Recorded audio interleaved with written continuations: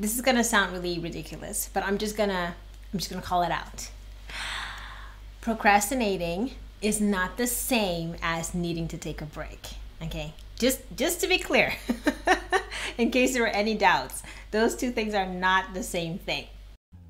Welcome to the Productive Introvert Community Podcast, helping ambitious introverts who feel deep down that they can add more value to the world to really thrive in their work. I'm Mariela Franker, and I'll be sharing what I'm learning as an introverted entrepreneur, a natural productivity coach, and a mom while I build my business online and take care of my family and myself. In this podcast, you'll learn the mindset and the practical steps to naturally increase the impact of your work while making space for your unique strengths as an introvert. Hi, it's Mariela. I wanted to talk to you today about that fine line between resting and procrastinating.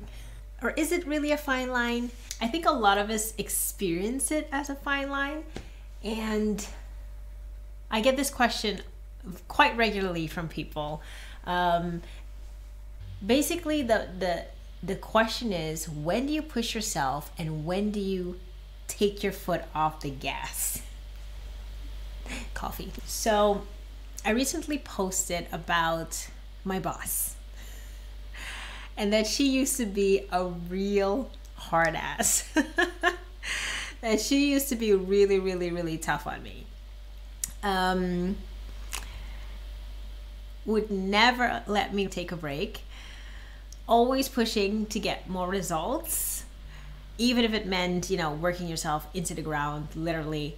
I once nodded off at a friend's birthday party that I went to after work, and I was literally sitting in a chair, falling asleep, and I woke up, and someone was looking at me saying, "Girl, you're on backup energy right now, aren't you?" So posting about my boss, who used to be this real hard ass, right? And then how she has actually changed into being a much more laid back, much more caring person. And of course, my boss is me. And the reason why I shared that on LinkedIn recently is because I have made all of the energy management mistakes, and would basically never really allow myself to properly recharge. I didn't really know what that meant. Sorry, I drifted. It's hilarious. This is what happens. Okay, so the reason I posted that it is because I am right now.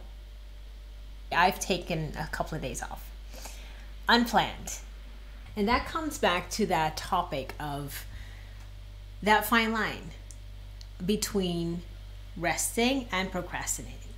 So if you're like me, you probably have felt like you're procrastinating a lot of the time.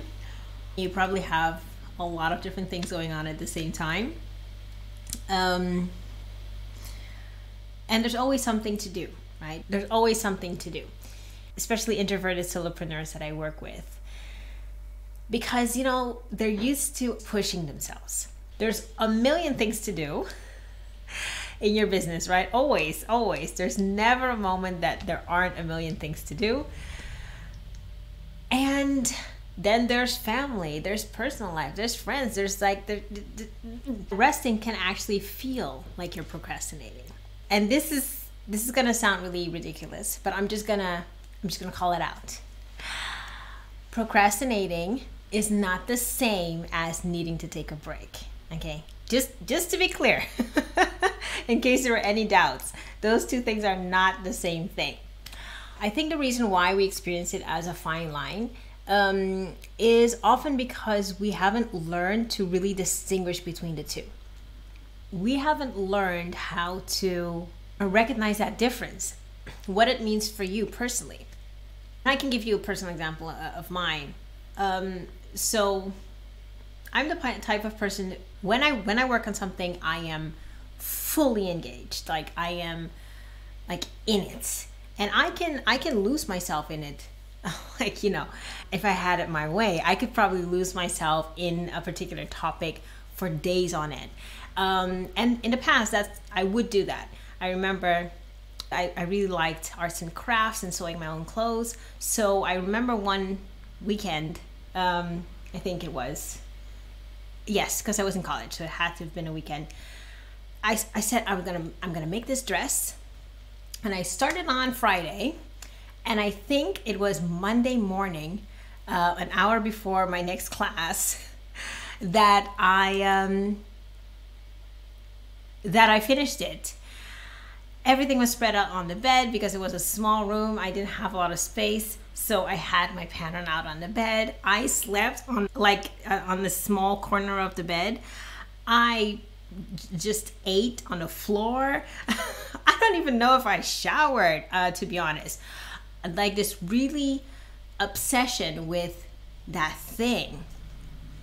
These days, that doesn't happen anymore. Main reason is because we have a kid, and you can't throw yourself or immerse yourself in something for such an extended period of time when you have kids, especially if you have part of the caretaker role, right? Sometimes if you have a partnership where one person takes over more of that, then the other person is able to immerse themselves fully in their craft for a period of time. In our household, we try to give each other space for both of us to do it. In practice, that actually kind of means that nobody gets to do it. Sounds like a consolation prize. But for us, that works really, really well. What was I saying? So I'm in the middle of my kind of mental break, so to speak. Oh yes, I know what I was saying. And you can already see I'm not super sharp, right? And this is the main way that it shows up. That signal that can help you distinguish between when it's time for me to take a rest, or am I procrastinating for some reason. Often when we procrastinate, there's a particular reason why. There's something there's a barrier there that's holding us back from doing the thing. It could be either motivation, and we talked about motivation a little bit in one of the previous episodes, and I'll link to that in the description. It could be around context. Do you have all the information that you need to actually do the thing? It could be around opportunity. Like maybe you know exactly what you need to do, but the circumstances aren't such that you could actually take action on it. And then there's that other one around some kind of internal block, which is the one that is actually most frequently the one that holds us back. So in the realm of procrastination, it's usually around one of those things. And in my coaching programs, we uncover it. And in that process, a lot of these blocks often disappear, and the inner critic becomes calmer. And we're still able to make progress, even if it's with little steps. Now, around taking a break, that's a completely different thing. It often has to do with signals from your body, taking that very seriously, especially physical signals. And I think in the past, I was very dismissive of what my body was telling me. And I've since learned to take those signals very seriously. And I learned that the hard way because I burned out, constantly ignoring the physical signals that I was getting that my body needed to rest, and by extension, my mind. So the ways that this, for example, shows up for me personally is being very cloudy in my head, not being very clear, not feeling very articulate. And for example, I'm recording this episode when I'm in that cloudy state. So I already know I'm going to spend hours editing this because it's going to be all over the place. It's going to be kind of fuzzy. Yeah, it is what it is, right? So that's one of the first signals that I get. Oh, I'm a little fuzzy. I don't really know why or what I want to do. I don't know where I'm going. A hard time concentrating. I tend to scroll a lot more. I tend to be on YouTube for longer. I notice, it's been an hour, still on these shorts, huh? Those are signals telling me something's off. And then there comes a little bit of where you need to be a little bit brave to dare and think about that. Like, why am I making this choice? Because in the end, it's a choice. I'm choosing to be on YouTube Shorts for 3 hours straight. That's a choice. There are a lot of other things I could be doing in that time, but apparently I'm choosing that for some reason. What is that reason? And by just being honest about that, you don't have to share that with anyone per se if you don't feel comfortable doing that. But being honest about that in your own mind and dissecting that a little bit. Is there some kind of barrier? Am I feeling that I'm avoiding something? Or do I just feel like beat? Am I just depleted? And then just giving yourself permission to fully embrace that.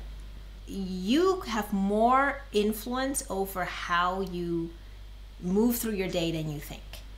We always think that the world is going to completely explode if we don't get to this email right away, if we don't reply to this message ASAP. People are going to completely hate us and everything like that. The business is going to fail. Doom scenarios pop up. In reality, nothing happens. Nothing. Nothing will happen. And if you mess up, you can always go back and try to correct that mistake. But the world will not explode, okay? Especially if you're, generally speaking, a caring and reliable person. People will be okay. You will be okay. And recognizing these kind of, what are they, like inflection points? I like to call them your sweet spots. So knowing where that tipping point is for you. Okay, so like now I know I need to take a break. Or okay, now I know I'm procrastinating on something. Let's figure out how to do the thing that I want to do and step over that hurdle. But when you're not aware of where your tipping point is, where your sweet spots are, you can just get stuck in the middle.